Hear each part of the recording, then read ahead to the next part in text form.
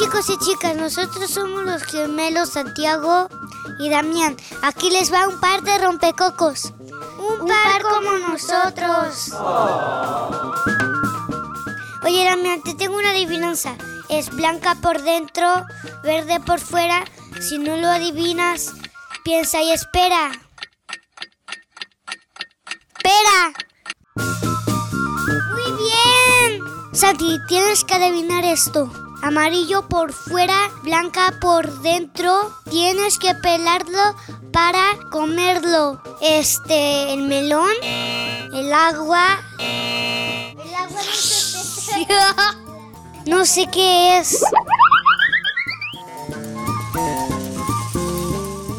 Es la banana. ¡Oh! Este se pelaba, Santi.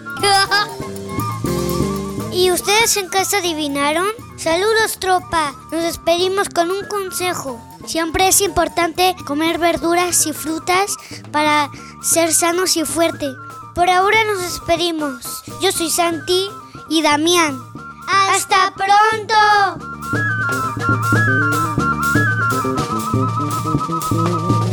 Cómete tus vegetales porque te pueden comer.